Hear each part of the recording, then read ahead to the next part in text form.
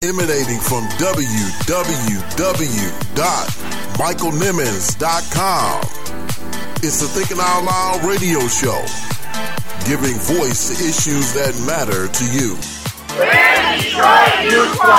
This is Michael Eric Dyson. This is Rochelle Riley, straight out of Detroit. This is Dr. Victoria Dooley at Dr. Dooley MD.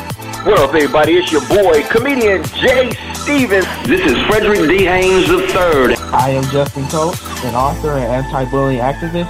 I am Pam Perry. Hey, everybody. This is Rochelle V. Mann, CEO of Man Made Productions. This is Bree Diane, international evangelist. Hey, this is Candace Pretty String Smith. And what's up? This is Ty Scott King. And what's cracking Planet Earth? It's your boy Griff, comedian, author, motivational speaker, entrepreneur, philanthropist, but a Jesus Christ lover. You understand me? And you're listening to Thinking Out Loud Radio with my homeboy Michael Nimmons. Check him out right here. Go ahead, Mike. Give him that good. I want you to give a warm Thinking Out Loud radio show welcome to Emmy Award winning WXYZ Channel 7 anchor woman and new friend of the show, Miss Carolyn Clifford. Well, thank you, Michael, and what a nice introduction. So happy to be here. You know what I've got to do. I got to check out my man, Michael Nimmons, who is handling his business as he drops that knowledge. I like that because Frederick Douglass, for whom I'm named, says that knowledge unfits us for slavery. Truth sets us free. If you want to be free, you want to be like Mike. Check out the best radio show online. You're locked in right now to who are listening. You're tuned into the... And without thinking about it, guess what? I'm thinking out loud right here on the Thinking Out Loud radio show. And if you want to stay in the know, you better be listening to Thinking Out Loud radio show. You're listening to the Thinking Out Loud radio show. Check out Thinking Out Loud. Thinking Out Loud radio show. Thinking Out Loud radio show. Don't you dare touch that dial. The Thinking Out Loud radio show with Michael Nimmons. Featuring author, motivational speaker, and minister, Michael Nimmons.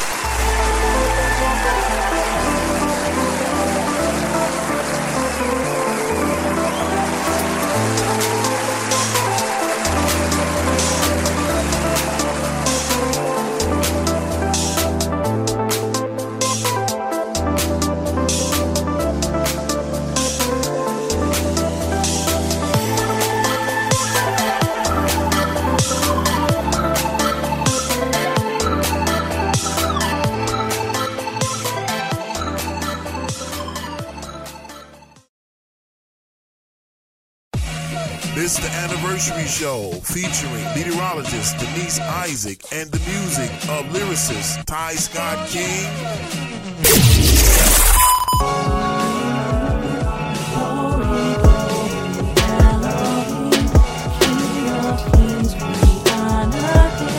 Meteorologist from NBC 10's Boston, Denise Isaac. What advice would you give a young person looking to get into this profession?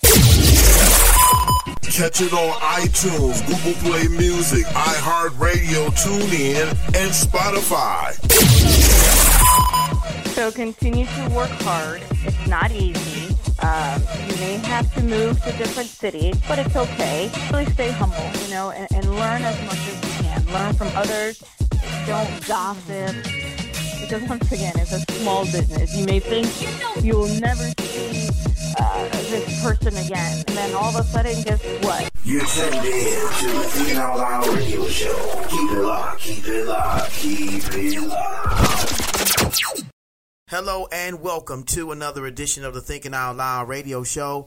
And I'm your host, author, motivational speaker, and minister, Michael Nimmons. And you are tuned in to the show that's giving voice to issues that matter to you. We are so very excited that you've tuned in to tonight's show. We've got a great show, as we do each and every week, in store for you.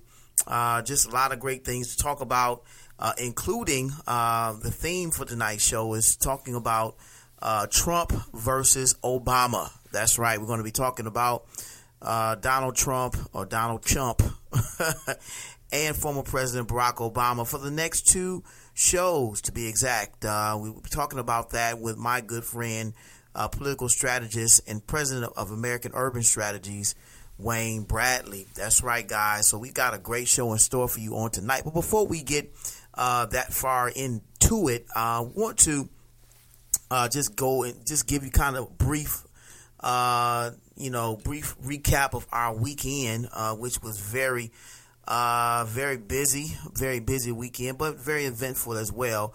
We took a trip to Cincinnati on Friday to see Commission. The gospel group Commission had their reunion during the Pentecostal Assemblies of the World's PAW convention in Cincinnati, Ohio. And those who know me know I love Commission. It's a group that I grew up with during my college years and high school years. Commission, like so many of their fans, and have enjoyed their music, and this was an opportunity that I didn't want to pass up.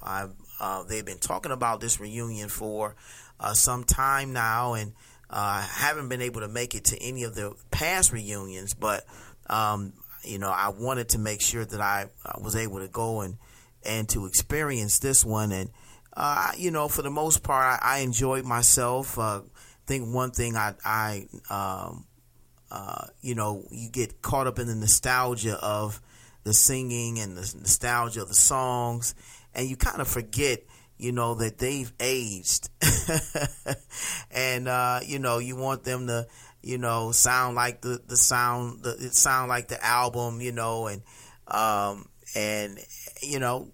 age has definitely taken its toll. But we certainly did appreciate the effort that they put forth during the concert. They sung about 30 or so songs, many of them, of course, all of them I can just pretty much sing verbatim. I know them all because I like some of you grew up listening to them, and groups like the Winans, Commission, Take Six, these are groups that we grew up on. I'm kind of dating myself, so to speak, but hey, Commission was that group, and much of what has been said about them is that R&B groups like Jodeci and New Edition and Boyz II Men all have patterned themselves in some way, shape, or form after the gospel group Commission. So they have made an indelible mark, not just in Christian music, but in music as a whole. I think they've definitely made their mark in music. So that was I enjoyed the concert on Friday, and got in my car, drove back to Detroit and to meet up with some friends of mine. We call ourselves the Five Heartbeats. We get together every other month or so and have breakfast. Graduated from Michigan State, go Spartans. And shouts out to my friends Mike Stambro, DeJuan Tinsley, Sean Hart, Dashe Howard, Derek Mason, guys, we went to school with, and we made the trip back because we wanted to spend some time, just chopping it up. We use this time to kind of, empower each other, motivate each other, inspire each other, catch up with what we're doing. All of us are doing something, to impact our communities and our lives in some way, shape, or form, and we certainly appreciate all of them, and and what they're doing. All of us are busy, but I appreciate the times that we're able to get together and share with one another. So that was part of Saturday, and then another thing we did was we went down to the Dream Cruise later that day, and I'm a car buff. I love cars. Like watching it, going down, even watching some of the classic cars. But I love seeing the exotic cars, the Lambos, the Ferraris, the Corvettes, the Porsches, and, the Maseratis. I'm a big car buff, so love cars, so that I had to make sure I went down there for the Dream Cruise and stayed down there for a couple of hours on Saturday. So that was my weekend. Had some, of course, church on Sunday, and then went to a barbecue that early evening. And so, very busy weekend, but one that I truly enjoyed. And I mentioned that because, summer's coming to a close, and, I hate to see it go. I'm just enjoying the weather. I'm just enjoying spending time outside. And, here in Michigan, we only get a couple months of summer, but I'm hoping and praying that we get a little bit longer time for summer this year. Maybe we can have an Indian summer that goes all the way through November, maybe even December. We keep our fingers crossed. I know if you're listening, you're probably laughing at me like, what is he talking about? But I love hot weather. I love the warm weather. Just makes it's more inviting. It gives you the opportunity to go outside and really enjoy the land, God's geography, God's landscape. So that was my weekend, and just enjoyed that, and wanted to share that with you, the Thinking Out Loud radio show listeners. Hope you enjoyed that. Well, again, as we said, this tonight show, we're going to be talking about Donald Trump with my good friend, political strategist, and president of American Urban Strategies. He is Republican and well connected in the Republican Party, and I thought that the idea behind this show, or this series of shows, is to really have a substantive conversation about these two political figures, Donald Trump and former President Barack Obama.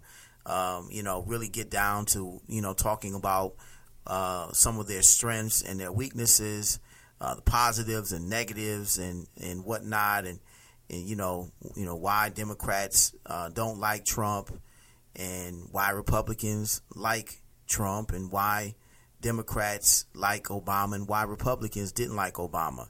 And that's not true, for in every case. But I think that it's important for us to really be able to have this conversation because, from my perspective, I think there are some reasonable Republicans out there. I think we all can, as Rodney King said, or asked the question, can we get along? And my answer is yes.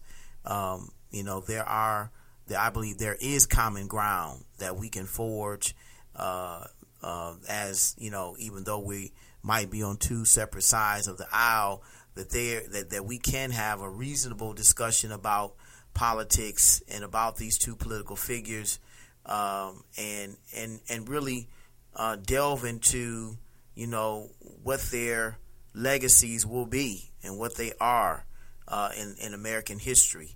So I'm really looking forward to this interview. I hope you are as well. We'll be sharing it with you in just a few minutes. But before we do that, we're going to be talking about a few hot topics in our What Are You Thinking About segment, where we talk about what you're thinking about. And, of course, one of the hot topics is Jay-Z Rock Nation's partnership with the NFL. This is definitely a hot topic that we've been tweeting about and reading about and blogging about as well. We have a new blog out. It's called Sell Out or Sale Out, and it's on our website, michaelnimmons.com. Check it out. Let us know what you think. Again, it's Sell Out or Sale Out, SALE out, and basically discussing this partnership and really asking the question, is the movement for social justice for sale? Because there's a lot of moving pieces with this so-called partnership with the NFL, and the specifics of it have not really been addressed or discussed. So we want to kind of share a little bit about that in our What Are You Thinking About segment, so stay tuned for that. Also, we're going to be talking about Eric Gardner's killer, Officer Daniel Pantiello, who was just recently fired from the NYPD 5 years after choking Eric Gardner to death. So we're going to be discussing that development in just a few minutes as well. A lot to talk about in our What Are You Thinking About segment. And finally, rounding out that segment, we're going to be closing talking about Steph Curry's rescuing NBA two-time MVP Steph Curry rescuing golf at Howard University.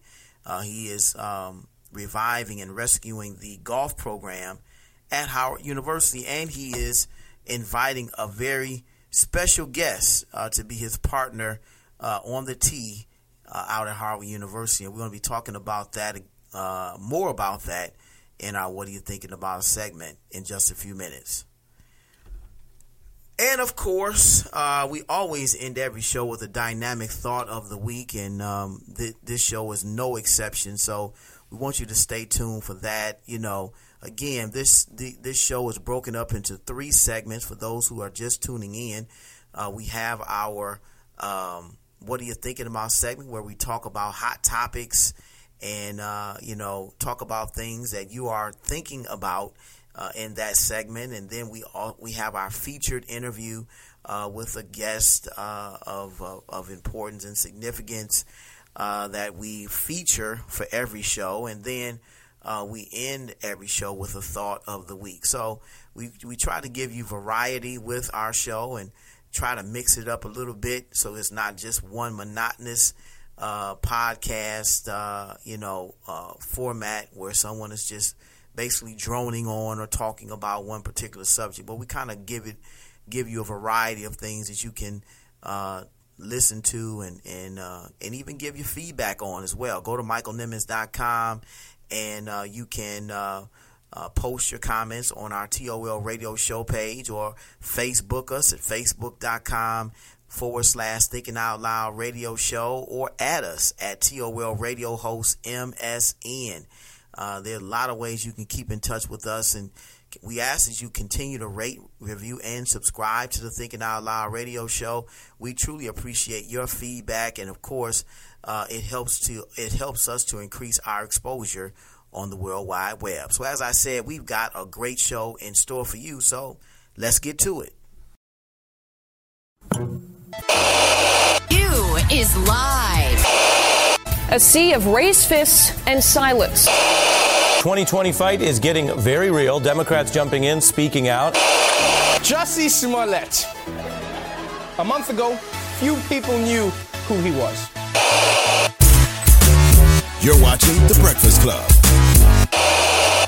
If you take it all into consideration, Stephen A. Listen, the argument that where you absolutely disgust me. A D-Lemon right now. How you feeling? Better than I deserve. You feel better today? I'm getting there. Yeah. What are you thinking about?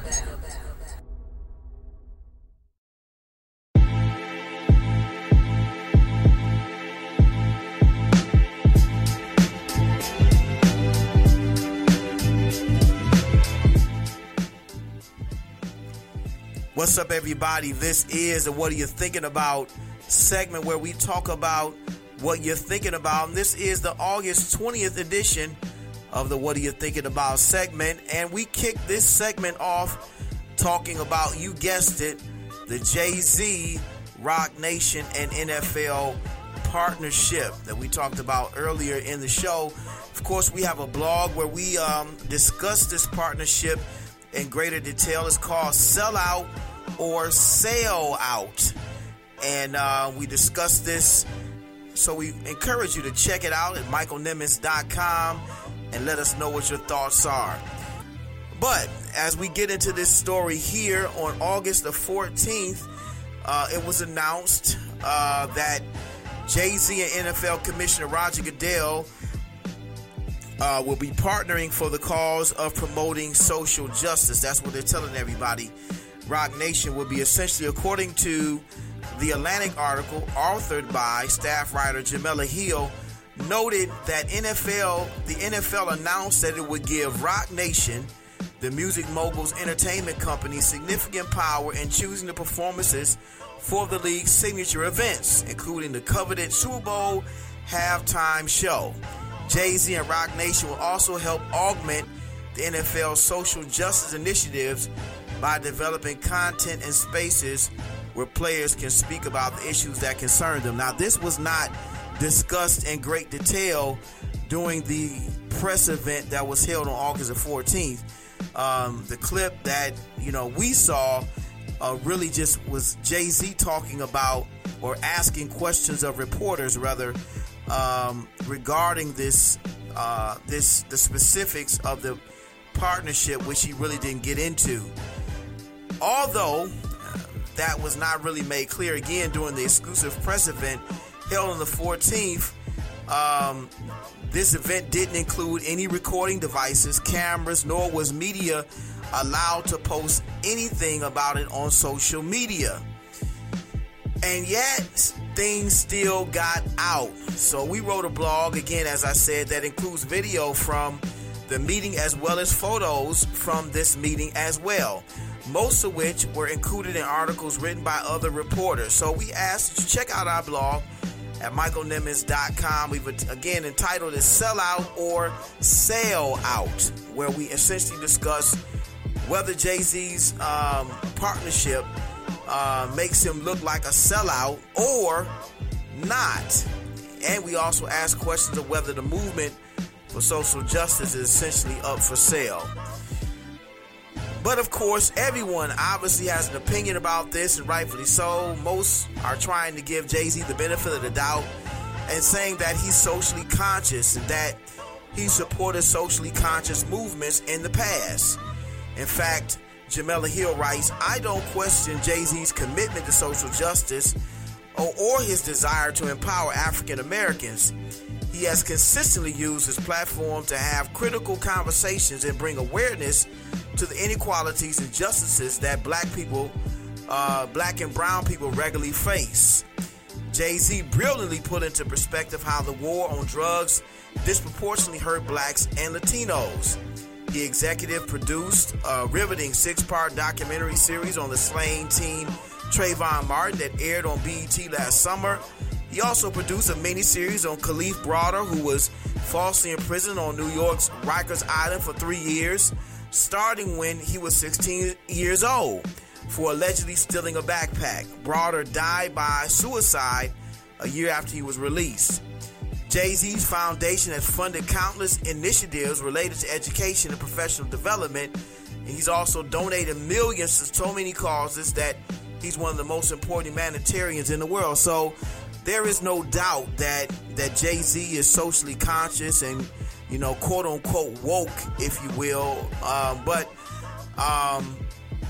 this particular partnership raises a lot of questions and concerns in my mind, because Jay's comments during the press event about whether he has sold out Cap by not telling him Colin Kaepernick, the former quarterback for the San Francisco 49ers, who is largely responsible for this movement in the NFL taking place, the protest during the national anthem, because he decided to take a knee and protest for social justice during the national anthem. And according to this press event, Jay-Z only contacted Kaepernick after the deal had already been struck with the NFL. And so, of course, it raises a lot of concerns about, why didn't Jay-Z reach out to Kaepernick before the deal was struck? Why didn't Jay-Z, negotiate with the NFL that if you want my name, my influence to be a part of this partnership, then, I would like for Colin Kaepernick to have a legitimate shot at becoming an NFL QB again. I think that's a reasonable negotiating item to be included in the discussion, I believe. But Jay-Z said something during this event that really raised a lot of concern in my mind. I think that we forget that Colin's whole thing was to bring attention to social injustice, correct? So in that case, this is a success. This is the next thing, because there's two parts of protesting. You go outside and you protest, and then the company or the individual says, excuse me, because there are two parts of protesting. You go outside and you protest, and then the company or the individual says, I hear you. What do we do next? So for me, it was like actionable item. What are we going to do with it? Everyone heard and we hear what you're saying, and everyone knows I agree with what you're saying. So what are we going to do? So we should reach millions of people, and all we get stuck on is Colin not having a job. I think we're past kneeling. I think it's time for action. And so you can see here, where Jay's comments might be problematic, because it sounds to me like, he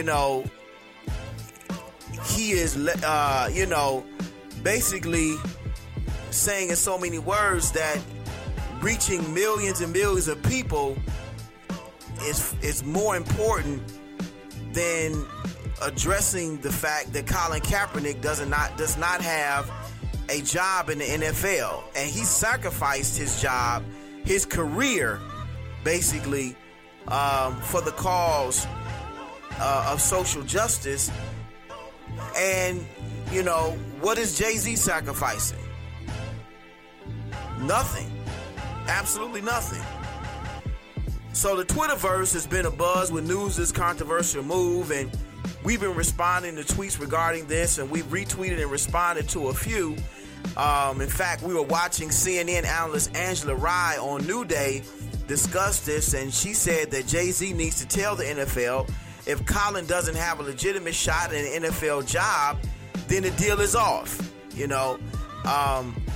I tweeted her that I disagree with her assessment that this conversation should have been had during the initial negotiations.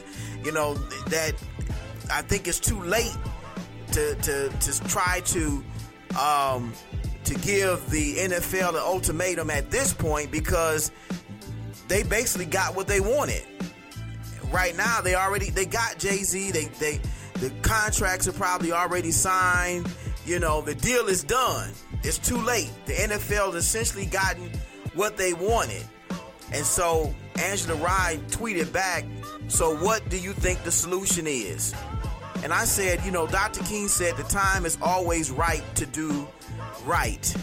And I would hope that Jay-Z does reach out to Colin to get things straight and possibly involve him in some way.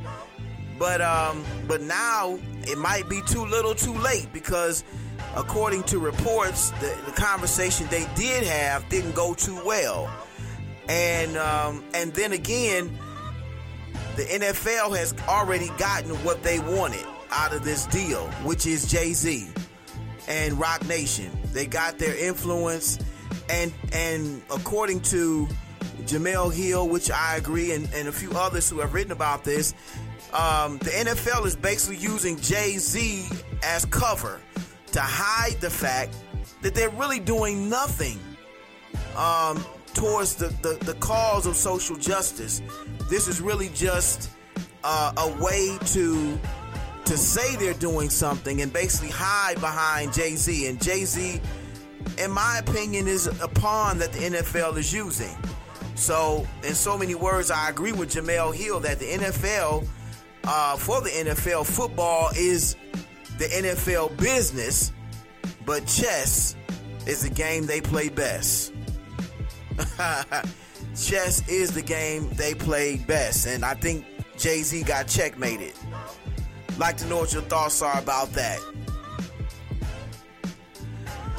Also in the news, Eric Garner's killer, NYPD officer Daniel Pantiello, has been fired. That's right. According to Channel 7 Eyewitness News, New York, WABC, New York City Police Commissioner James O'Neill announced on Monday that he has fired the police officer involved in the 2014 death of Eric Garner. 5 years later, O'Neill had been deliberating whether to accept the disciplinary judge's recommendation that Officer Daniel Pantiello be fired for using a banned chokehold.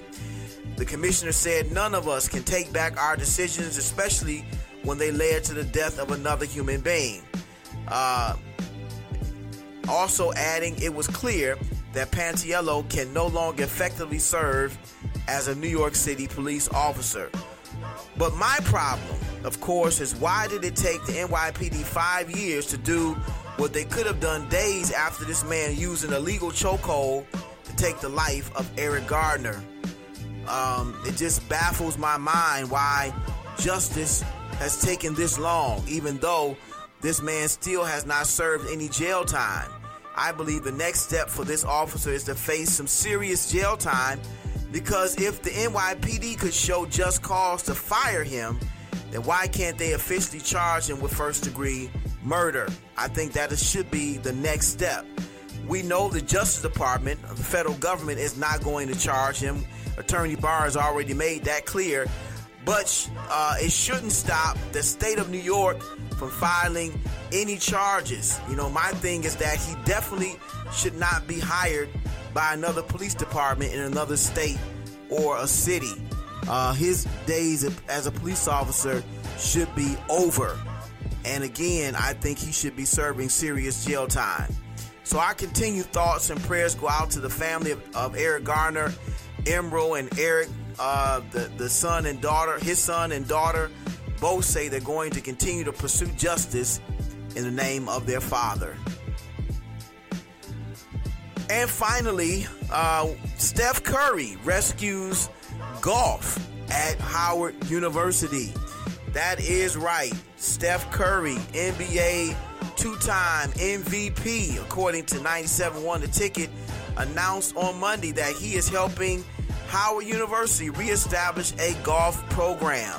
Curry is providing a donation that will allow one of the country's most prominent historically black universities to launch Division I women's and men's team for the 2020-21 academic year. And of course, according to TMZ, Curry has stepped up to fund the program for the next 6 years. So kudos to Steph Curry. I'm not a golfer. I really don't understand the sport that much. Heard a comedian say once that without the ball it would just be walking. But I'm not a golfer, so but I do applaud Steph Curry for bringing this rescuing this program for Howard University students to be able to experience this particular sport. I applaud him for doing that. And TMZ asked him also if his longtime golfing buddy would be making a cameo appearance on the course. And of course, for those who don't know, that is former President Barack Obama. That's right.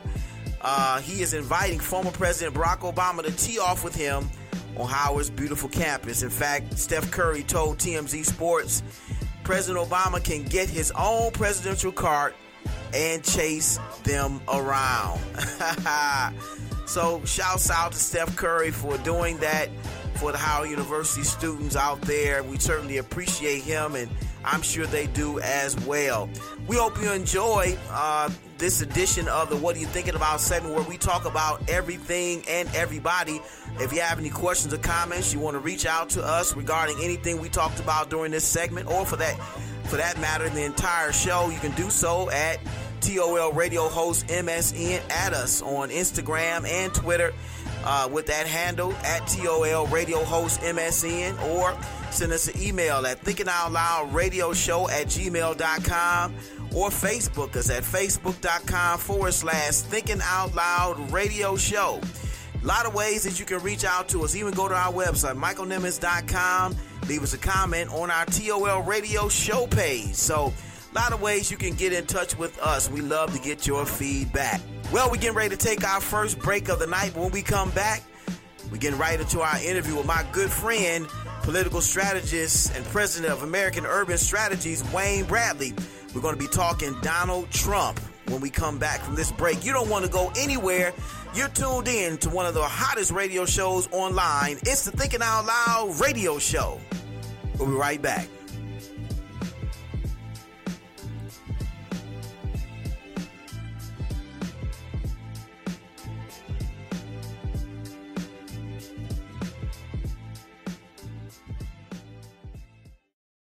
You're tuned in to the Thinking Out Loud radio show, giving voice to issues that matter to you. Hi, my name is Maya, and you're listening to the Thinking Out Loud radio show with radio show host and my daddy, Michael Nimmons. You better listen to that, little girl.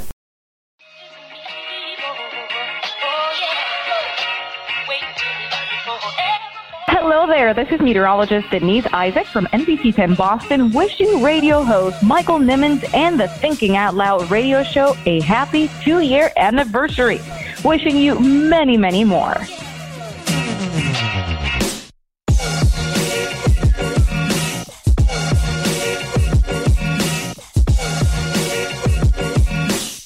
The Thinking Out Loud radio show, giving voice to issues that matter to you.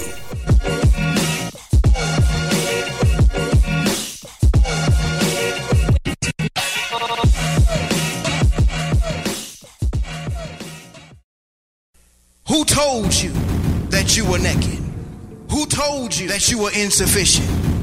Who told you that you were a loser? Who told you that you were a failure? Who told you that you were deficient? Who told you that you were nothing? Who told you that you were worthless? Who told you that you had no value? Who told you that you were naked? To believe? Who Told You That You Were Naked? It's a dynamic, empowering, and inspiring book about identity that is a definite must-have. Pastor Nimmons talks about an identity crisis that dates as far back as the Garden of Eden.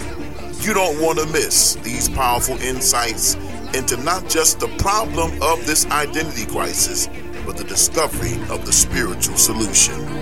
Get your copy now, available on Amazon for just $14.95 or by visiting michaelnimmons.com. Like a victim when you are already victorious. This part 2 of our discussion of When They See Us with attorney and pastor Boyd White. What role does the church play in helping us to build bridges between the police and the black community? Catch it on iTunes, Google Play Music, iHeartRadio, TuneIn, and Spotify. What Dr. W.E.B. Du Bois said in the early 20th century is the same today, that the color question will always be the number one question in America. So the church has to find its place in that discussion. So our theology has to be broad enough to say, I want to help everybody who needs help, whether they're black or white or gay or straight. Does that mean that I need to affirm them? No, I affirm what the Bible affirms. But the Bible would say that if somebody's getting their head busted unfairly, I'm not going to sit and ask you what your faith is, what your sexuality is. I'm going to say to this person busting you upside the head that you're wrong, and I'm going to stop you from doing that. You're tuned in to the Thinking Out Loud radio show. Keep it locked, keep it locked, keep it locked. This is radio host Michael Nimmons, and yes, it's tax time. Haven't filed yet? No worries. We've got the place for you. Consumer Tax Clinic. Take it from someone who knows. They will sit down with you, go over your return, give great advice, and look for the best possible return options. Let the experts at Consumer Tax Clinic help you get the refund you never thought you could. They did it for me. Let them do it for you. Call Consumer Tax Clinic at 248-395-0078. That's 248-395-0078. Or visit their website at consumertaxclinic.com. That's consumertaxclinic.com. Consumer Tax Clinic, a tax service designed with you in mind.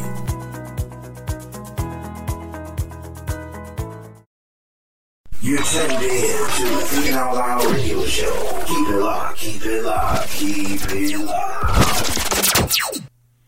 All right, everybody, we are back on another great edition of the Thinking Out Loud radio show, and this is a special edition for a number of different reasons. I want to have a good friend of mine on the line. Him and I go back a long ways, back to Mumford High School days, and we have, known each other for a long time. Went to Mumford, Michigan State University, done a lot of different things in the community. He is very active in the Republican Party, and tonight what we plan to do is talk about Donald Trump, President Trump, and President Obama. And I want to talk about them from a number of different perspectives. We have as I said, he's a Republican, I'm a Democrat. And it's not a debate, but we want to have a substantive discussion about these two political figures, why Republicans didn't like Obama, why Republicans like Trump, and, what were their positives, what were the negatives, what are the implications of both presidencies, what are the, when we look back in history, what will history say about both of these men? So I want to really delve into a few things, but before we get into that part, I want to give him, this good friend of mine, a proper introduction. So let's do just that. So he's a political strategist and president of American Urban Strategies, which was to provide campaign management, communication, and messaging consulting and grassroots mobilization for conservative organizations, Republican candidates, community groups, and public speakers specializing in urban markets.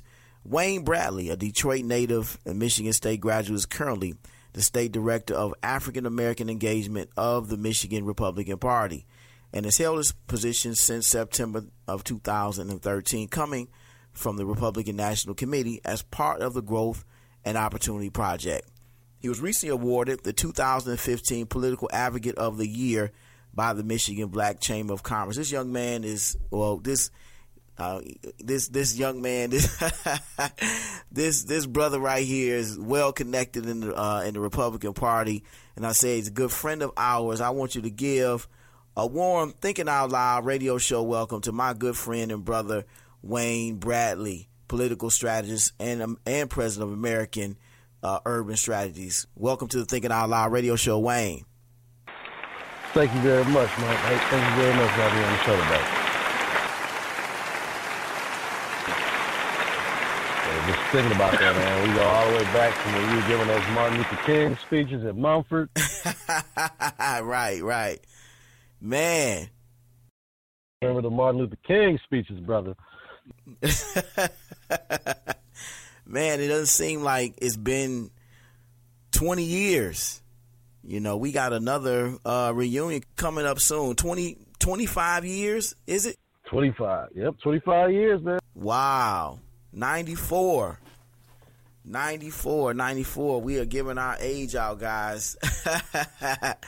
But as I said in our intro, this conversation we want to have today is about two political figures, one in President Donald Trump and the other in President Barack Obama. And I want to have this conversation because a lot has been said about both of these men and, why we like them, why we don't like them.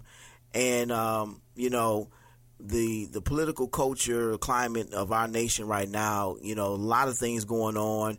And I really want to, I think we can have a substantive conversation about these things. That's why I like this platform, because we can talk. Excuse me. We can talk about politics, and I think Rodney King said, or asked the question, can we all just get along? I think we can get along, even though it seems at times that the Democratic Party seems to me to be the most reasonable group when we deal with issues of race, and we deal with issues of immigration and gun violence and gun control. And it seems like the Republicans are not, they're either not saying anything or they're not saying the right things. So I want to deal with that during tonight's show and talk about that through the lens of these two political figures, Donald Trump and Barack Obama. So Wayne, I want to start here, with you. I want to go back to when Trump announced his candidacy for the presidency back in, 2015, I believe. You post a lot of stuff on Facebook and came down on the elevator in Trump Towers, made the announcement that he's running for the presidency. You post a lot of stuff on Facebook, and we said off air, a certain percentage of it is for shock value and for response, and then there's another percentage of it that's actually what you believe.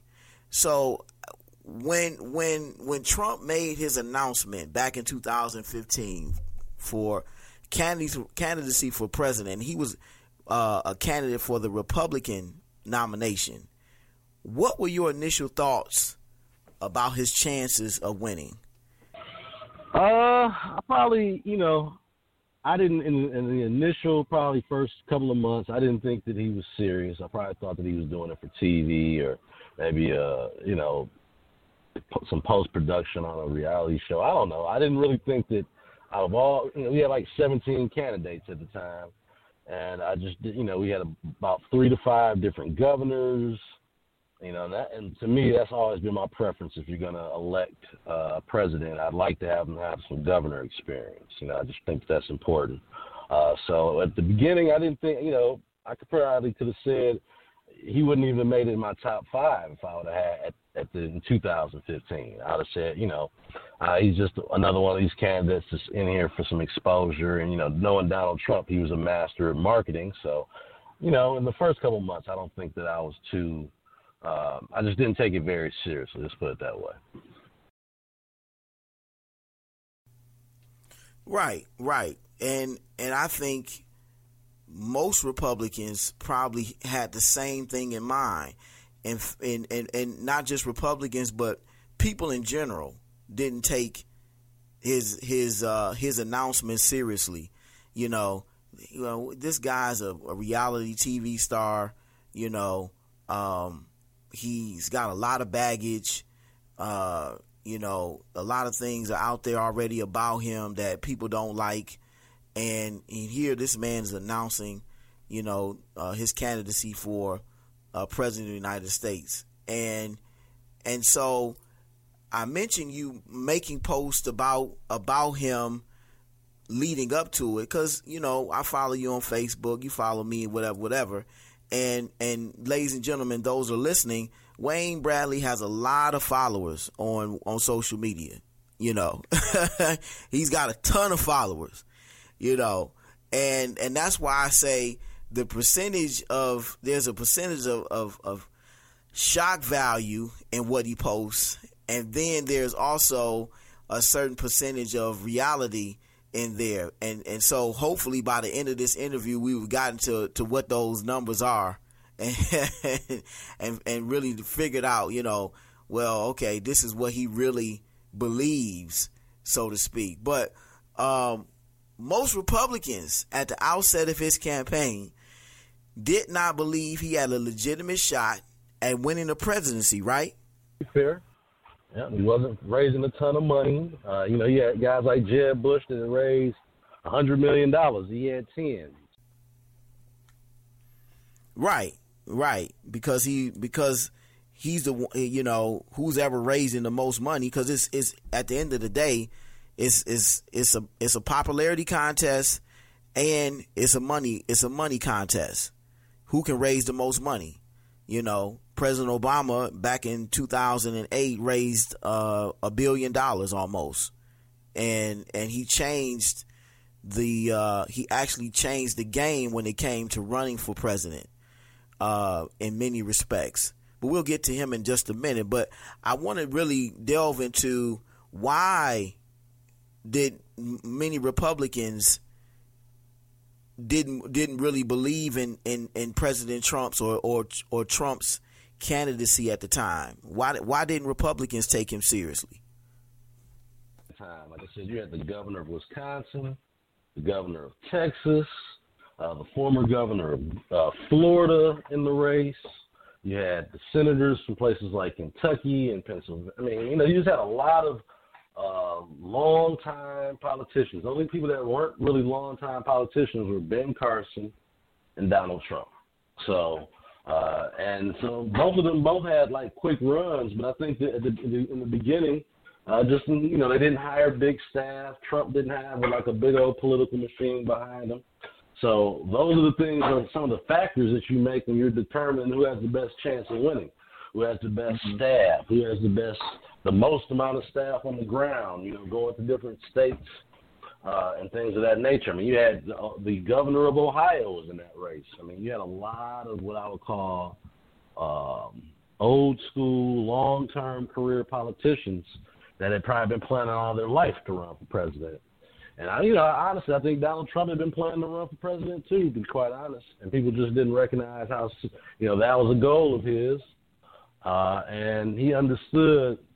He was able to tap into people and say things that I firmly believe a lot of people, in particular the supporters, have said at their own dinner tables or at the Moose Lodge or wherever they're hanging out.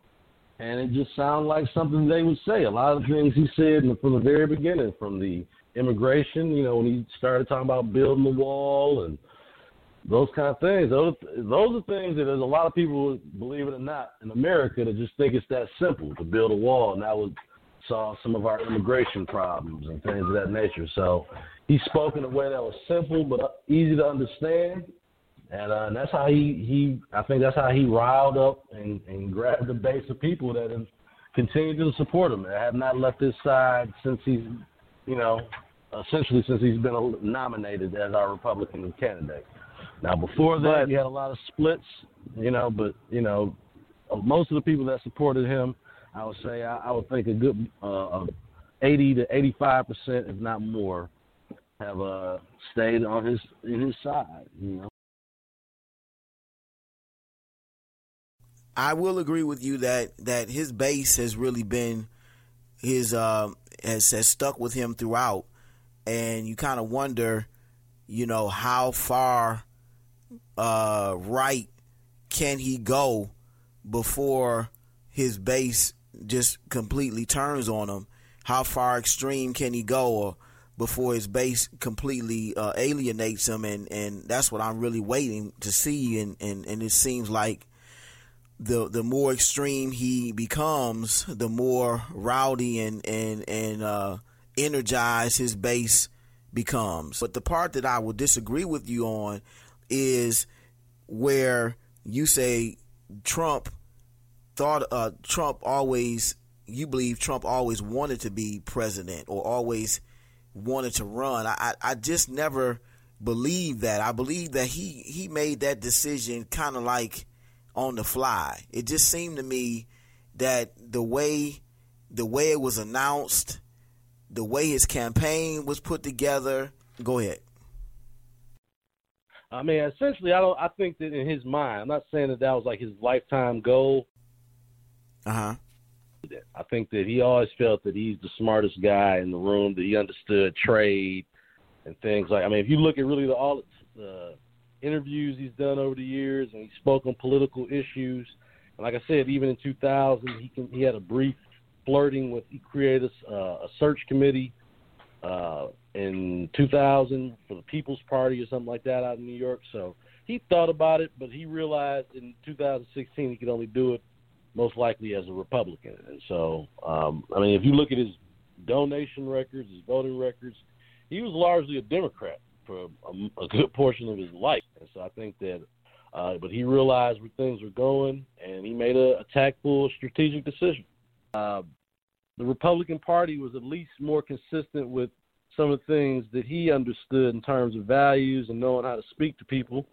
And that's the decision he made. I don't think he was some serious gun advocate before, and I don't think he was an evangelist into the event. That wasn't his thing.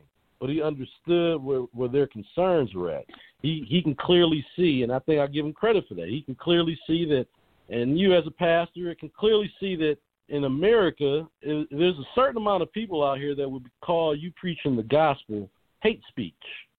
And Trump is, as much as you might not like him, he's trying to protect those people too. And I think that, unfortunately, believers, and in particular in the evangelical community, have felt like, in particular, the Democrat Party has just gone too far left and they're being forgot about. And so Trump took advantage of that. And he continues to get largely a lot of support, in particular from the white evangelical community. And that is I do agree with you about that support, and that support there is very problematic in my mind, because when Obama was president, the white evangelicals were shouting from the rooftops about everything that President Obama did, right or wrong in their eyes, and everything was wrong in their eyes that he did, and here you have a president who does not embody the moral values of the Republican Party.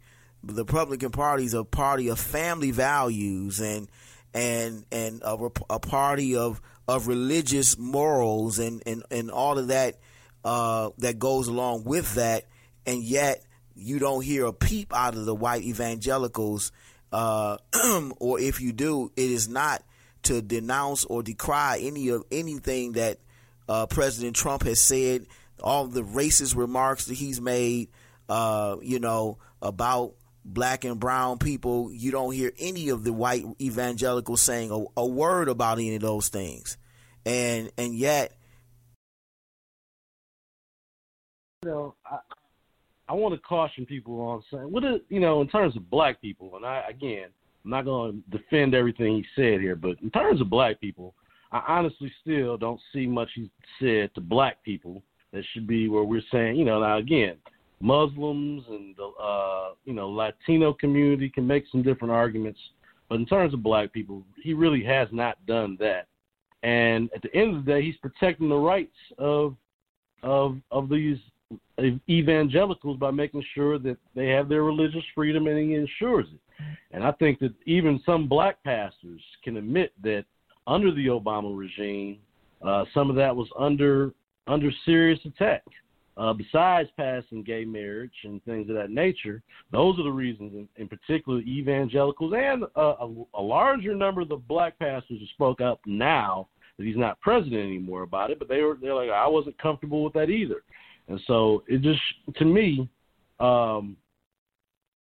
President Trump has done a good job of staying loyal to people that were loyal to him. That's not saying much, though. That's not saying much. That's like saying that he's staying loyal to people who are loyal to him, huh? I think. Well, I'm talking about in terms of large voting blocks. Let's be clear. The black unemployment is at the lowest ever.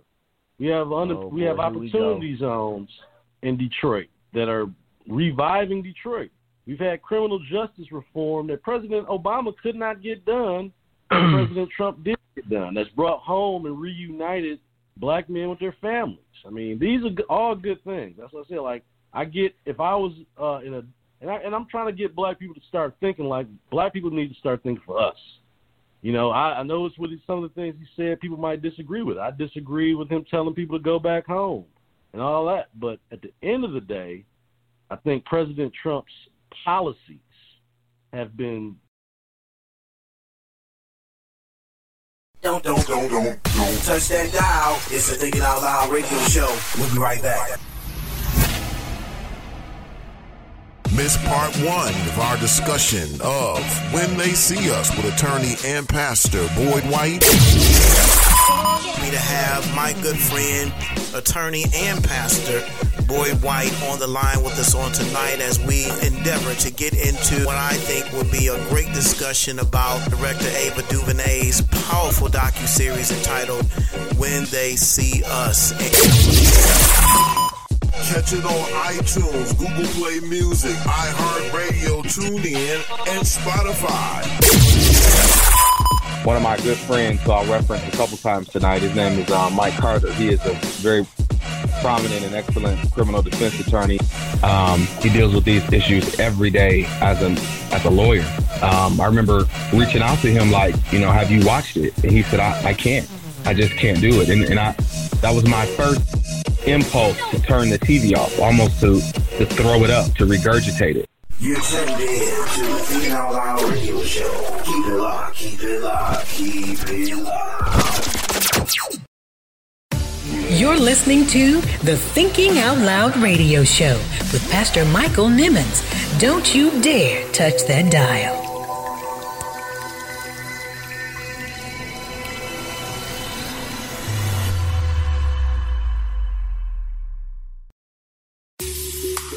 Have you purchased Michael Nimmons' new book entitled Vision?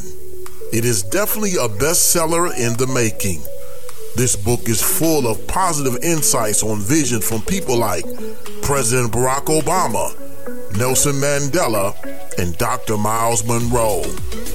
Michael Nimmons offers a riveting and thought-provoking perspective on how spiritual vision transcends both natural and mental vision and propels you to your place of destiny and purpose in God. It is definitely a must-have. Just $20 for hard copy and $3.99 in ebook format. Available online everywhere books are sold. Get your copy today.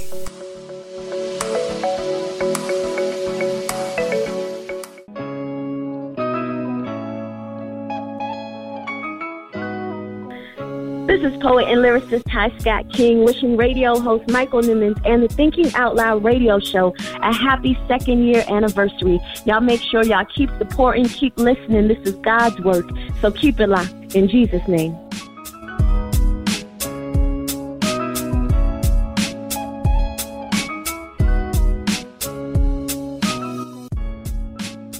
The Thinking Out Loud radio show, giving voice to issues that matter to you.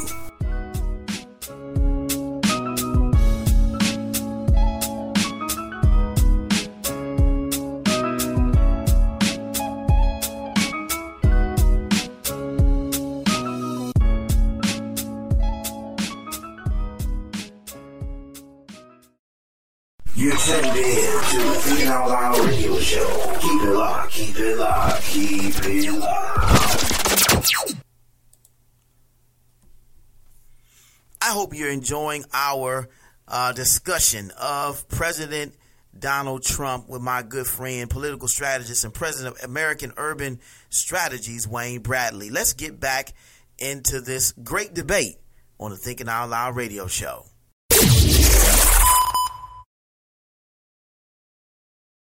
Presidents that are race-based. There was a quick. I think it's a pretty sad poll when you see that. And look at Hillary Clinton. Hillary Clinton did so much for the black population, so much, and she got very few votes. So then you'll hear a political reporter, look, I tell it like it is, then you'll hear a political reporter go on and say, had nothing to do with race, but how come she got such a tiny piece of the vote? And it's, it's a very sad thing. I have a great relationship with the blacks. I've always had a great relationship with the blacks, but unfortunately, it seems that, the numbers that you cite are very, very frightening numbers. Why doesn't he show his birth certificate? certificate. I think he probably have to? Because I have to, and everybody else has to. I really believe there's a birth certificate. Why? Look, she's smiling. Why doesn't he show his birth certificate? And you know what? I wish he would, because I think it's a terrible pall that's hanging over him. He should show his birth certificate. There's something on that birth certificate that he doesn't like. Oh my God! That's a terrible that thing is to just. say. African American communities have suffered under Democratic control. To those I say the following. What do you have to lose by trying something new like Trump? You're living in poverty. Your schools are no good. You have no jobs. 58% of your youth is unemployed. What the hell do you have to lose? And obviously and importantly, Omar has a history of launching vicious anti-Semitic screeds.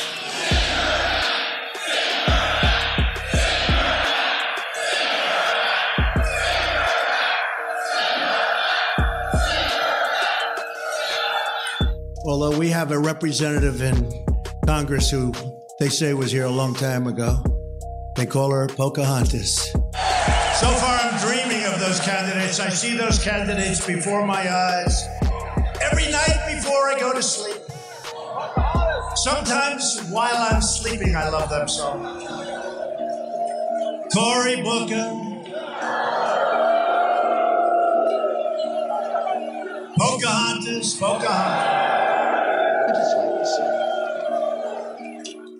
I've got more Indian blood in me than Pocahontas, and I have none. I mean, say it. All right. Well, you said quite a bit. There, but I don't want to alienate our listeners on tonight.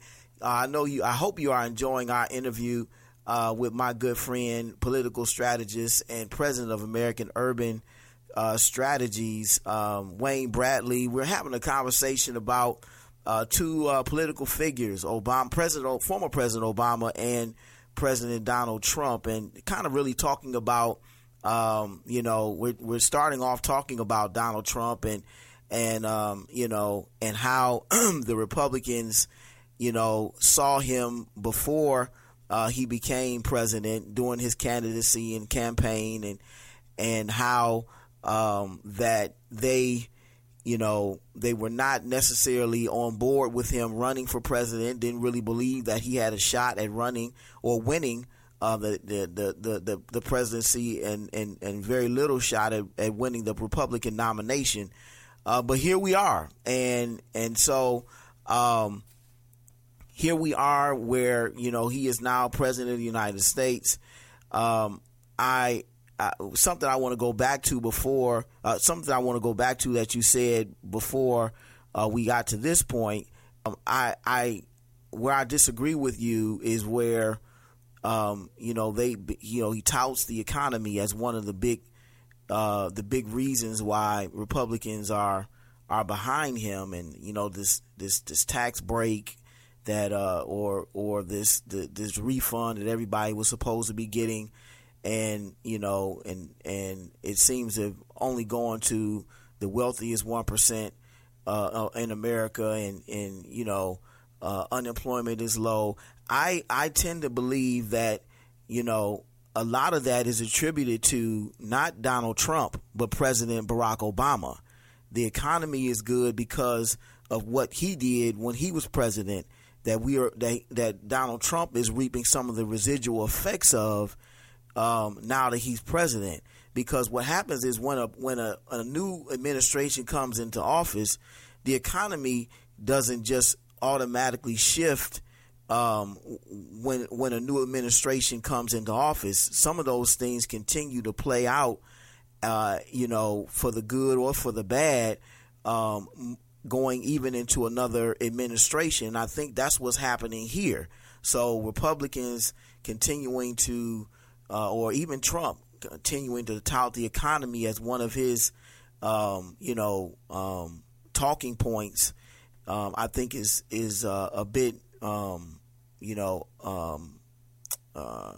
it's not truth. It's there's some credit that needs to be given to the previous administration, and then of course, just recently, what is it? The Dow just took an 800-point drop, So here we have where we want to give credit to Trump in one respect, but then when who gets the blame when the Dow goes down 800 points, So there's a lot going on there, and the problem that I have with Republicans is that they continue to deflect blame. They continue to deflect, and instead of answering and addressing the questions head on, you constantly hear blame shifting instead of addressing the issues and the problems within the question that's been asked. And you talked about the media being the issue and that they never gave Donald Trump credit.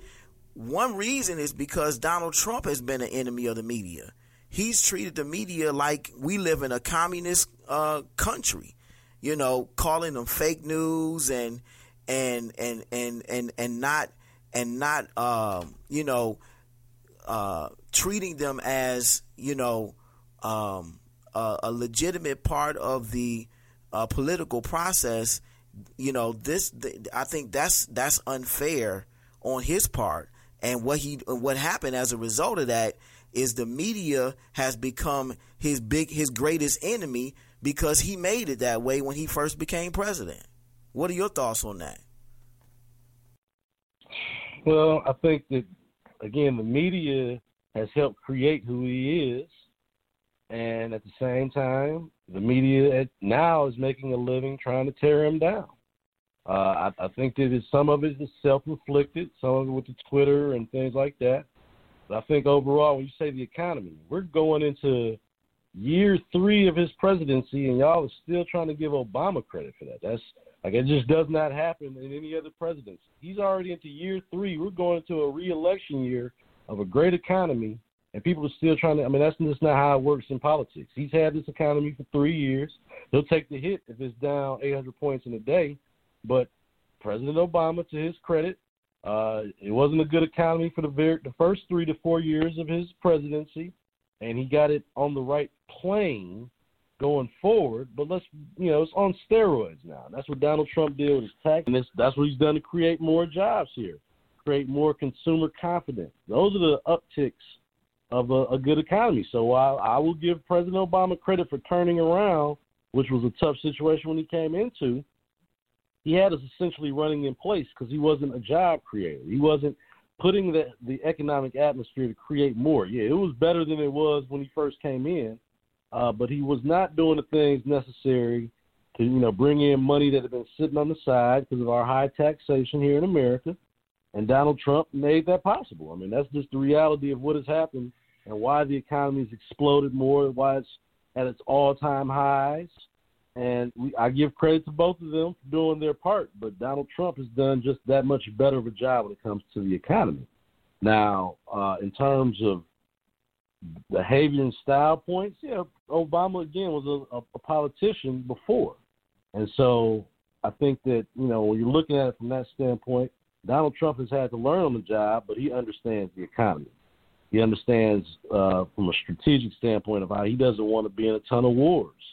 And I think that while we've been used to our presidents kind of being passive-aggressive, dealing with certain enemies and allies, President Trump is willing to say things and do things that other presidents hadn't done, even in terms of dealing with that. So I just think overall, if it wasn't for the antics, the Twitter and things of that nature, people would look at his presidency a lot different. But the media plays a big part in that.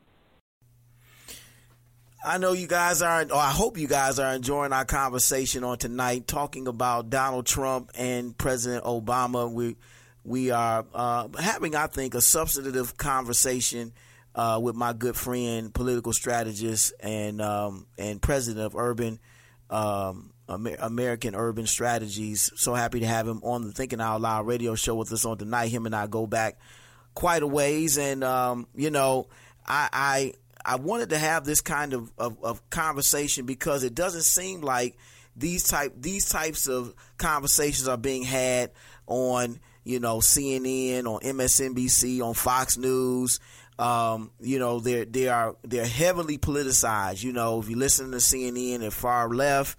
If you listen to Fox, they're definitely far right. There is no middle ground there at all. I truly believe, and that's the thing that's really driving and motivating me, is that there are good people on both sides of the aisle. I believe that, and that we can come to some kind of agreement on things. And there has to be some reasonable Republicans that believe that this man is going off the rails in some respects, with the things that he's saying. If, in fact, the economy is doing well because of Trump, in my mind, the attitude that he has, this personality, the knowledge that he has or lack thereof, when it comes to presidential politics, to me overshadows all of that, because he does not know how to handle himself in that office. And to me, that stands out far more than any of the economic policies that he might have put in place. That's one of the reasons why it's hard for me to believe in his presidency, because he doesn't look believable. He doesn't appear to be believable. Everything he says is narcissistic. I'm that. I'm the greatest president in history. Then there's no truth to that whatsoever. He can't be the greatest president in history. It's not, we shouldn't even look at the office of president of the presidency in that regard. So it's really hard for people to really wrap their minds around his presidency, because it's hard for him. I think many people are still in shock that he did win in 2016, even though we're almost 3 years in. I'm serious. I mean, what do you think? I think people are still reeling behind that. People need to get out of that. Sounds like a lot of feelings involved. Everyone has worked somewhere where they didn't like their boss, and as long as the checks are on time on Friday, and that's just how it is. I don't think my goal now is not to convince people to like President Trump. That's just not what it is. It's about making people understand that there's a method to his madness, and he gets stuff done on behalf of America. I mean, that's what you want at the table, is a tough negotiator. You want someone that's going to play a little tough with other countries. And that's what we have now. I think President Obama was a gentleman and a nice guy and all that.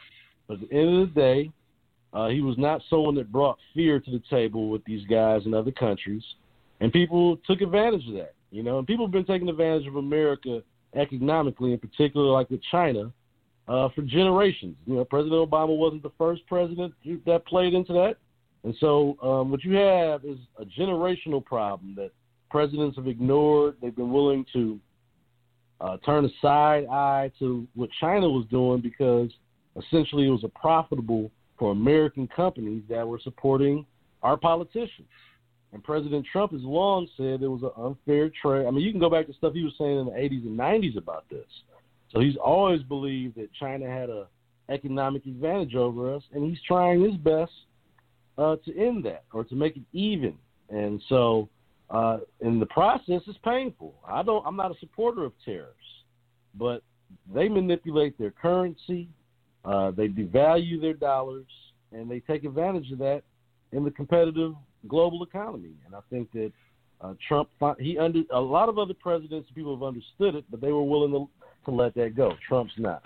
That's why people are sending all those jobs to China and places like that. There's a financial, economic advantage to it. And Trump is trying to take that away to encourage businesses to keep their workers here in America. And I think that's a good thing. Yeah, I'm kind of, still on the fence with a lot of that, because I'm not even sure if he really understands what he's doing and the kinds of things that he's getting himself and his country into with these kinds of tariffs and starting these economic wars with China. and this war of words with Mexico and with other countries.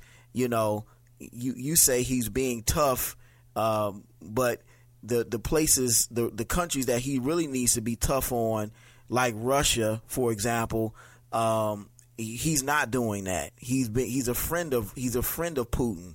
In fact, another reason that people are not welcoming of Trump's presidency or believing of it is because they believe that the election was rigged, that their votes were manipulated by Russians, and the fact that he continues to go against his own intelligence community by saying that the Russians did not hack into the DNC and did not manipulate the elections when there is evidence and proof of that, documented proof of it in the Mueller report and in other areas. I think that diminishes his credibility and again makes him look like an illegitimate president. The more he continues to kind of thwart the notion that that the election was rigged and tampered with. And you say he's being hard on these countries, but he's being hard on the countries that were friends of America, that were allies of America. The Britain, the British, and Mexico, and of course China. First of all, this country owes a ton of money to China. I mean, we end up in over our heads in debt with China. So what leverage is there for Trump to levy tariffs against a country that we're in and that we owe a debt? We in over our heads in debt with. I mean, that doesn't make any kind of economic sense. No, we fuel their economy though. Without America's economy flowing into China, they rely on us to buy goods and to build stuff over there. They rely on us more than we rely on them. See, the problem is we've put profit over everything in America, which is capitalist and what we do, right? But it's got to the point where, again, we had to make sure things were being fairly done, and China wasn't playing fair, and so Trump he's been calling it out, like I said, for decades. And I just think that he's fought for the things he believes in. Is his relationship with Russia somewhat unique because of his real estate dealings and things of that nature? Mm-hmm. Again, as someone that worked on the ground and really worked in 2016 and was busting his hump, brought Donald Trump Jr. to the city of Detroit, had Donald Trump at the church. There wasn't no Russians involved in that. If the only thing the Russians did was put in deceptive ads on Facebook and people believed that or didn't come out to vote because they didn't like Hillary, that's not collusion. That just is not. I mean, and again, political ads is some amount of truth to them that make people, had doubts about Hillary Clinton. I think at the end of the day, they pushed Bernie Sanders out that race. There's always this thing about Donald Trump when we won't talk about how bad of a candidate Hillary Clinton was. And I think that's why Donald Trump won. You're tuned in to the Thinking Out Loud radio show. Giving voice to issues that matter to you. This is the show featuring speaker, author, and life coach Daryl Woods Jr. Serving 29 years or so, Daryl Woods Jr. was 1 year old when his dad went to prison. So, Daryl, I want to know from you, how has your father's life impacted your life and your career? Catch it on iTunes, Google Play Music, iHeartRadio, TuneIn, and Spotify. in a huge way. My dad has been in prison since I was 1 year old. Children with their parents that are incarcerated like 5 times more likely to go to prison and, kind of repeat the same things that their parents did. So, but in this case, it's totally opposite. Although my dad wasn't necessarily present in my life, he did have a tremendous presence in my life. And you're tuned in to the Thinking Out Loud radio show. Keep it locked, keep it locked, keep it locked. It's their birthday. Need a gift for that special someone? Then call KCN Designs and sit back and smile. KCN Designs specialize in custom-made all-occasion baskets that are sure to make that special someone smile. Call KCN Designs today at 248-820-3691. That's 248-820-3691 and order your custom basket today. You're listening to the Thinking Out Loud radio show with Pastor Michael Nimmons. Don't you dare touch that dial.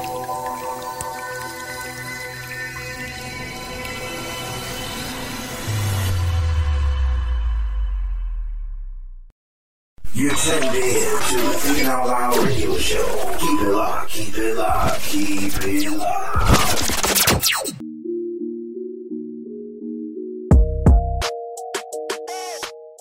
Hey, this is Wayne Bradley from American Urban Strategies, your favorite Republican. I just wanted to give a special congratulations to my friend Michael Nimmons and Thinking Out Loud Radio on its 2-year anniversary.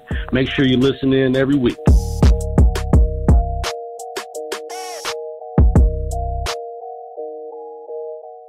The Thinking Out Loud radio show, giving voice to issues that matter to you.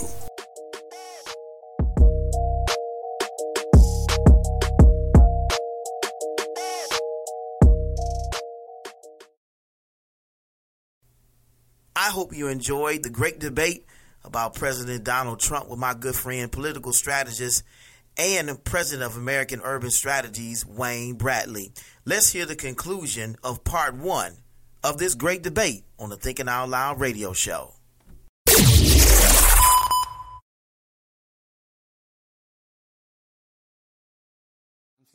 Years ago. Let me just tell you, I have had horrible rulings. I've been treated very unfairly by this judge. Now, this judge is of Mexican heritage. I'm building a wall. Okay, I'm building a wall. I am going to do very well with the Hispanics, the Mexicans. So no Mexican judge could ever be involved in a case that involves you? He's a member of a society where, very pro-Mexico, and that's fine. It's all fine.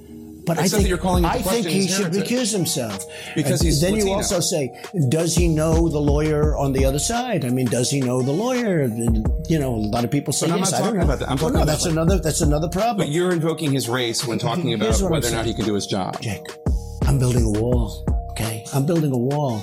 I'm trying to keep business out of Mexico. Mexico's fine. There's nothing very important. Mr. President, are you putting what you're calling the alt-left and white supremacists on the same moral plane?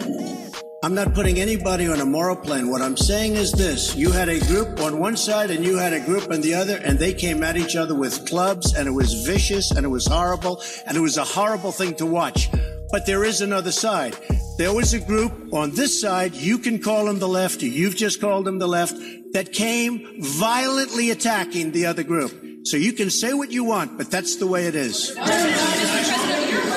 From both sides, sir? You said there was hatred, there was violence on both sides. Well, I do think there's blame. Yes, I think there's blame on both sides. You look at both sides. I think there's blame on both sides, and I have no doubt about it, and you don't have any doubt about it either. And if you reported it accurately, you would say. Neo-Nazis started this. They showed up in Charlottesville. They showed up in Charlottesville to protest. They didn't let themselves down. And you had some very bad people in that group. But you also had people that were very fine people on both sides. You had people in that group, excuse me, I saw the same pictures as you did. You had people in that group that were there to protest the taking down of, to them, a very, very important statue and the renaming of a park from Robert E. Lee to another name. Washington and Robert E. Lee are not the same. No, George Washington was a slave owner. Was George Washington a slave owner? So will George Washington now lose his status? Are we going to take down? Excuse me. Are we going to take down statues to George Washington? How about Thomas Jefferson? What do you think of Thomas Jefferson? You like him? I do. Okay, good. Are we going to take down the statue? Because he was a major slave owner. Now we're going to take down his statue. Donald J. Trump is calling for a total and complete shutdown of Muslims entering the United States until our country's representatives can figure out what the hell. Well, we will see. We will see. I hope you're enjoying our conversation tonight, talking about Donald Trump and former President Barack Obama. We've really been spending a lot of time talking about Trump and haven't really delved into Obama yet. We're going to shift gears in just a minute and talk a little bit more about President Obama. But the last thing I want to ask about Trump, of my friend, political strategist and president of Urban American Strategies. I want, according to the Washington Post, this was an article I believe that came out just recently about Donald Trump. In the 928 days that he's been president, he has told a whopping. I'm going to throw it out there and just see how close you come to how many. What's the grand total of lies that this man has told since he's been president? Just throw a number out there, and we'll see how close or far off you are. Well, this is coming from the Washington Post. So here we go. 928 days. Let's do 3 a day. 2,700. Way off. This man has told a whopping 12,019 lies since he's been in office. 12,019 lies. The reason I bring that up is because, again, Trump has these are self-inflicted wounds of a man who has a bruised ego about this election, this rigged election of which he himself believes that the Russians put him in office. Even if there's some truth to the Russians not manipulating the actual elections. But and that's the reason why you're furthering this conspiracy talk. Yes, I am. He's an illegitimate president. I believe that. I believe that. But my point is, still your president. Do you think, Wayne? Do you think Trump, with his constant lies? And he tells them almost so naturally, and it just comes off so easily and effortlessly in press conferences and speeches. He says something about the emoluments clause. He tells on himself so often that he this stuff he doesn't even understand. That it would be best. There's a Chinese proverb that I think he needs to adhere to. If you say something to yourself 7 times, and if after the 7th time it doesn't make any sense, then you don't need to say it. He's definitely someone that I think needs to pick up that proverb and use it, because much of what he says makes no sense. The emoluments clause, he said in one speech recently, he's accusing Obama.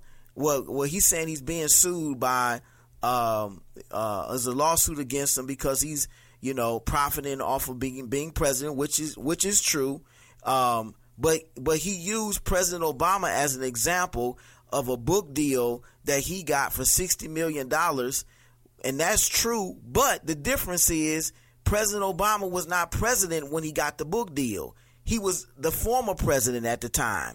So whatever happens after he leaves office it has nothing to do with the office of presidency of the president. So he's spewing lies just and it's just like there's no regard for the truth whatsoever. So my point in this is he essentially, let me finish, is he essentially normalizing deception and deceit for the office of the president? And should this be considered normal behavior for the president of the United States? Well, I think, the way you framed it, you almost make me have to defend him on this. But I think that at the end of the day, he's getting lied on by the media. And he combats it fighting back. And sometimes he does exaggerate or something like that. But I think overall, it's not an exaggeration. It's a lie. Well, I think we would all agree that politicians sometimes make false claims. We were all supposed to be able to keep our doctors and, health insurance costs were supposed to go down with Obamacare. That didn't happen. Did Obama lie about that?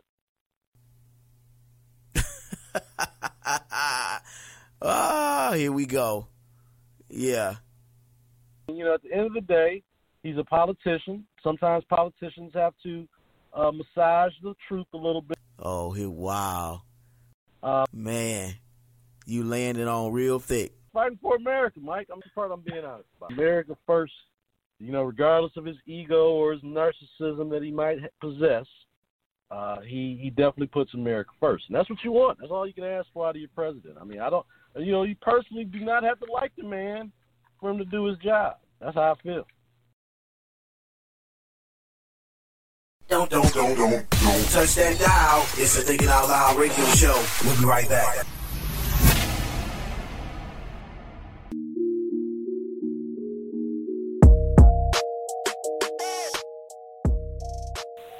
This is Christian recording artist Good Son, and when I'm in Detroit, I'm always rocking with my man Mike Nimmons on the Thinking Out Loud radio show.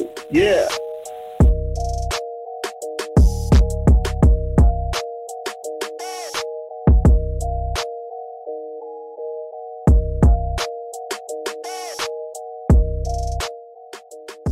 The Thinking Out Loud radio show, giving voice to issues that matter to you.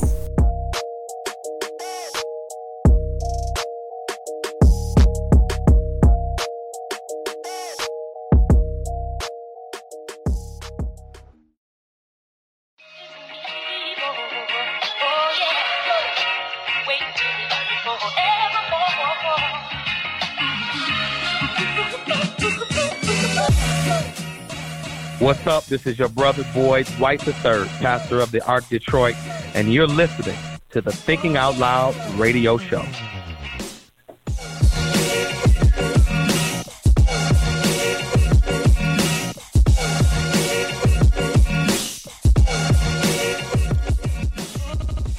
The Thinking Out Loud radio show, giving voice to issues that matter to you.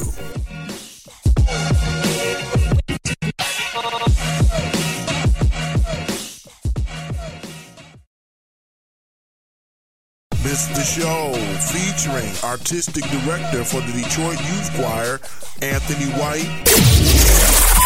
What was going through your mind when Terry Crews interrupted the judges voting?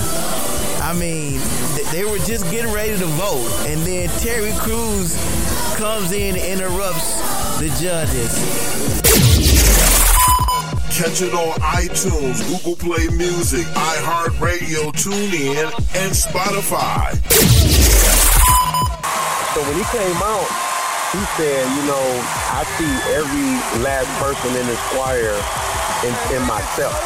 When he said that, I knew that he was about to do something out the box. He said, I got to do this. He went down and he slammed. Everything was in slow motion, just like you said. Whatever y'all saw, that was real. It was just like unbelievable. You're tuned in to the Thinking Out Loud radio show. Keep it locked, keep it locked, keep it locked. Congratulations to Pastor Michael Nimmons and the Thinking Out Loud radio show for over 10,000 streams and downloads. Rate, review, and subscribe to the Thinking Out Loud radio show. Available on Apple Podcast, Google Play Music, iHeartRadio, TuneIn, Spotify, and now available at michaelnimmons.com. The Thinking Out Loud radio show, giving voice to issues that matter to you.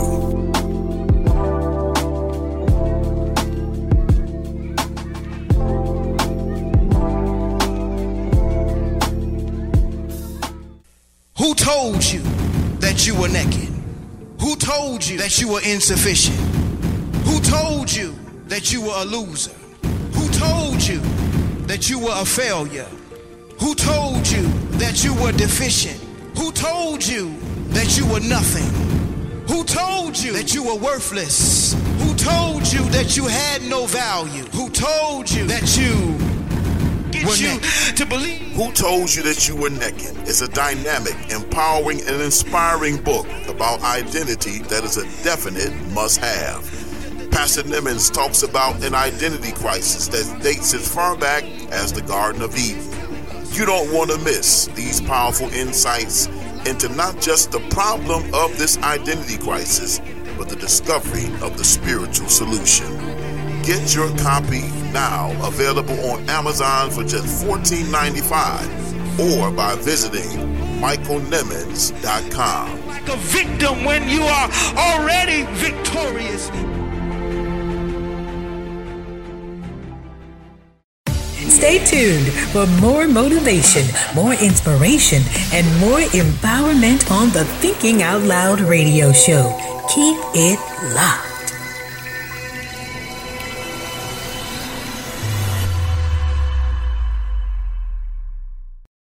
It's time for the Thinking Out Loud radio show thought of the week.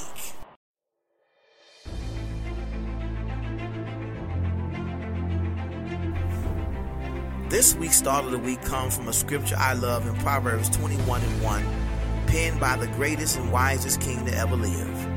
A king who knew firsthand the power he was given by someone far greater than he could ever imagine. Solomon wrote in this verse, "The king's heart is in the hands of the Lord. As the rivers of water, he turneth it whithersoever he will." This is such a calming and insightful scripture, especially for those of whom at times seem to be preoccupied with the comings and goings of the current occupant of 1600 Pennsylvania Avenue. As Congressman Ayanna Pressley refers to him, we're watching the leader of the free world unravel at the seams, and he suffers no consequences.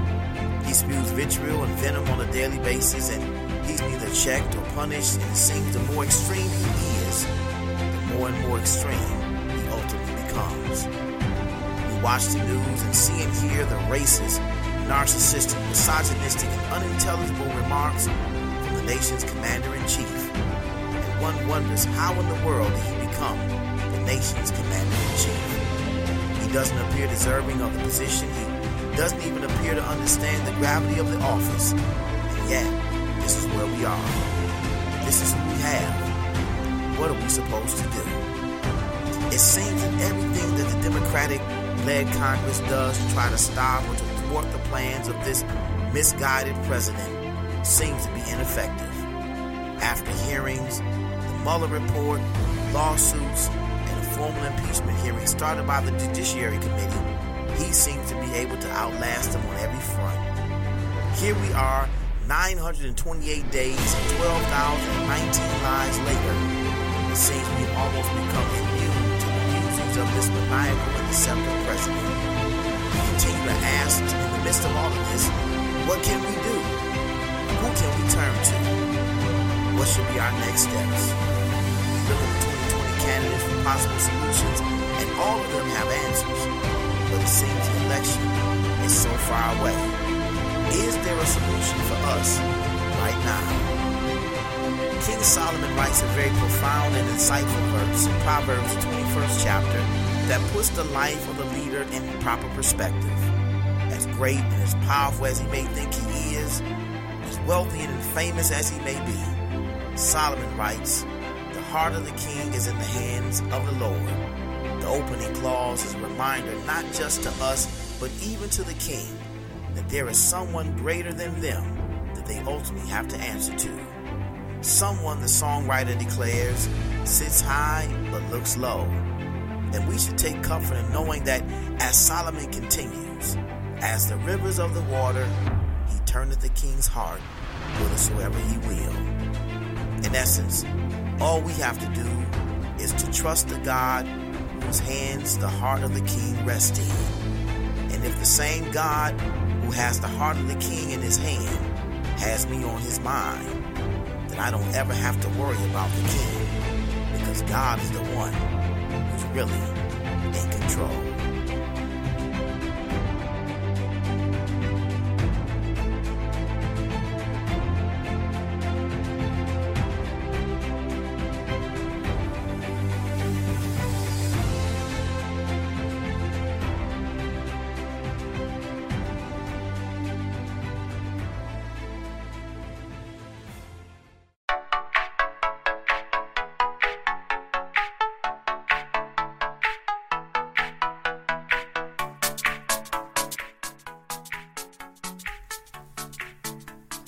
We want to send a special shout out and thank you to my good friend, political strategist and president of American Urban Strategies, Wayne Bradley, for being on the show with us on tonight. We truly appreciate him. Be sure to tune in next week for part 2 of our discussion as we shift gears and discuss the legacy of former President Barack Obama. Talk about his historic election, the first black family, and even some failings of his presidency, believe it or not. We're going to talk about that and a whole lot more on next week's show. Be sure to tune in. You can also follow Wayne Bradley on Facebook and on Twitter and IG at Conservative Bro. That's right, Conservative Bro. Be sure to check out our latest blog discussing the partnership with rap mogul Jay-Z and the NFL, and is Jay selling out Colin Kaepernick by not involving him in this partnership deal with the NFL, or even helping to get him a job as an NFL QB. We talked a little bit about that in tonight's show and during the What Are You Thinking About segment, and we also talked a little bit about it or tweeted about it on social media as well. So want to get your thoughts about that. Or has Jay essentially decided to monetize a movement? That's interesting, because we asked the question in our blog: is the social justice movement for sale? That's really what we're talking about here. We love to get your thoughts and feedback on this. You can leave your comments in the blog, or you can add us at TOL Radio Host MSN on Twitter or on IG, or leave us a comment on our Thinking Out Loud Facebook fan page at facebook.com/Thinking Out Loud Radio Show, or even from our show page at michaelnimmons.com. We love to hear from you. Thank you so much for tuning in to tonight's show. We truly, truly appreciate it. Remember to rate, review, and subscribe to the podcast. Your support helps to increase our exposure across the World Wide Web. Be sure to tune in next week. We're going to have another great show in store for you. And so until next time, always remember, if you can think it, you can believe it. If you can believe it, you can see it. If you can see it, you can be it. If you can be it, you can achieve it. The power rests within you. The mind is the most powerful muscle in your body. Use what you got to get what you want. The power is in you. It's the Thinking Out Loud Radio Show. Thanks for listening.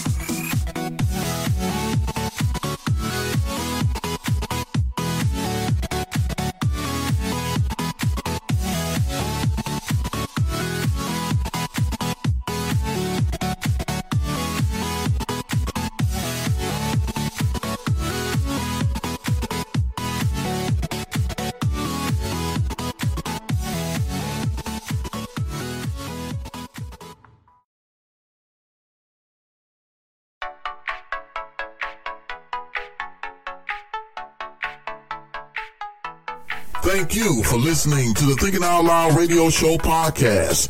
Be sure to support all of our radio show partners. If you like the show, subscribe to the podcast on iTunes, Google Play Music, TuneIn, iHeartRadio, or Spotify. Want to book radio show host Michael Nimmons for a speaking engagement, book signing, or corporate event? Send an email to contact@michaelnimmons.com. Be sure to follow the show on all of its social media accounts, on Instagram at The TOL Radio Show, on Twitter at TOL Radio Show, or on our Facebook fan page at www.facebook.com/Thinking Out Loud Radio Show. Are you an entrepreneur? Want to advertise? Become a Thinking Out Loud radio show partner and take advantage of our free introductory advertising offers. Send an email to thinkingoutloudradioshow@gmail.com for more details. Visit the new home of the Thinking Out Loud radio show at www.michaelnimmons.com/TOL radio show. The Thinking Out Loud radio show, giving voice to issues that matter to you.